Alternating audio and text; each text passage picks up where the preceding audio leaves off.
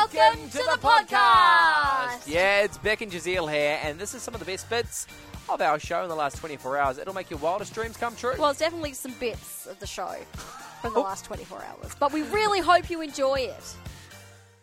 98.5 Drive here with Beck and Jazeel, and if you haven't already heard, today is Are You OK Day, a day to remind ourselves to start a meaningful conversation whenever we think someone might be struggling. Joining us to chat about mental health and wellbeing issues affecting Australians, we have Deputy Director at Monash Centre for Consciousness and Contemplative Studies, Professor Craig Hassad. Craig, how are you going? Very well, thank you. Good to be with you. Thank you so much for taking the time to have a chat with us.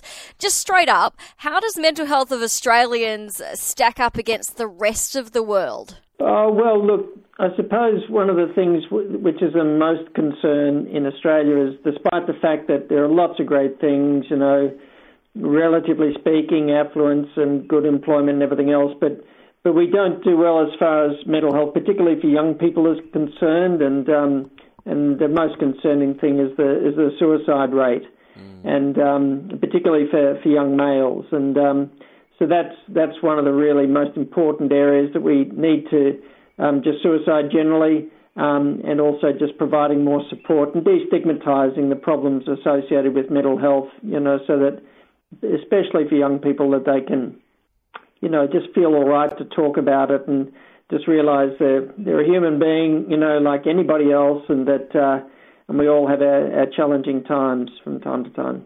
When you say young males, what's the demographic? What are we looking at age-wise? Is it teenagers or is it young 20s? Yeah, right through from sort of late teens through to the 20s. That's kind of when that problem really peaks. And when you have, you know, mental health problems like depression in particular, but also anxiety, and it's compounded by social isolation and a lack of connectedness to others, you know, to school or university or connection to family and friends and so on. So then you've got a sort of a real situation of vulnerability. So, you know, it's not just the risk factors.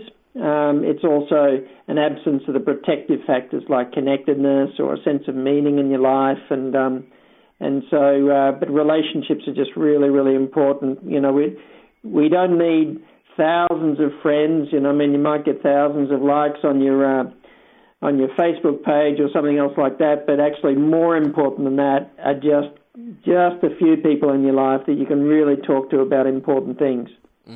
Now, it's said that mindfulness can actually improve mental health and physical health. How does that work? Well, look, when we're not mindful, like you're not present and engaged in your day-to-day life, then often the mind just tiptoes off into negative self-talk and rumination, and we've got rehearsing stories about ourselves or what others think about us, and so we can kind of live in that world rattling around in our heads. And we disengage from the life we're living, the people we're with, the things that we're doing. So if you reverse that, flip it around, mindfulness helps us to engage our attention more fully, you know, with where we are, what we're doing, the people we're with. So that has its own rewards, but also we unhook from this sort of tendency to ruminate, worry, negative self-talk, which really feeds negative mental health problems. And the physical health side of it comes in because if we're creating stress by worrying about a future event, for example, might have an exam coming up, might have an interview, might be worrying about how something's going to go in the future. So when we're living the future before it's even happened in our heads, as if it's actually happening, we're actually activating a fight or flight response, the same one that we're meant to use to help us to wrestle tigers and lions and sharks and things. Wow. And so that over the long term has a really bad effect on our physical health. So if we can switch that off by being more present in the moment and just realise, well, we're walking down the street and there are birds singing to us, and there are people that we're passing in the street that we can just notice, and, you know, we're just coming back to where we are. It can be that simple but make a profound difference. Now, Deputy Director at Monash Centre for Consciousness and Contemplative Studies, Professor Craig Hassad, thank you so much for your time on this Are You OK Day. Thanks, Craig. Pleasure. Thank you. And family, if you are struggling, just remember you can call Lifeline anytime, 13 11 14.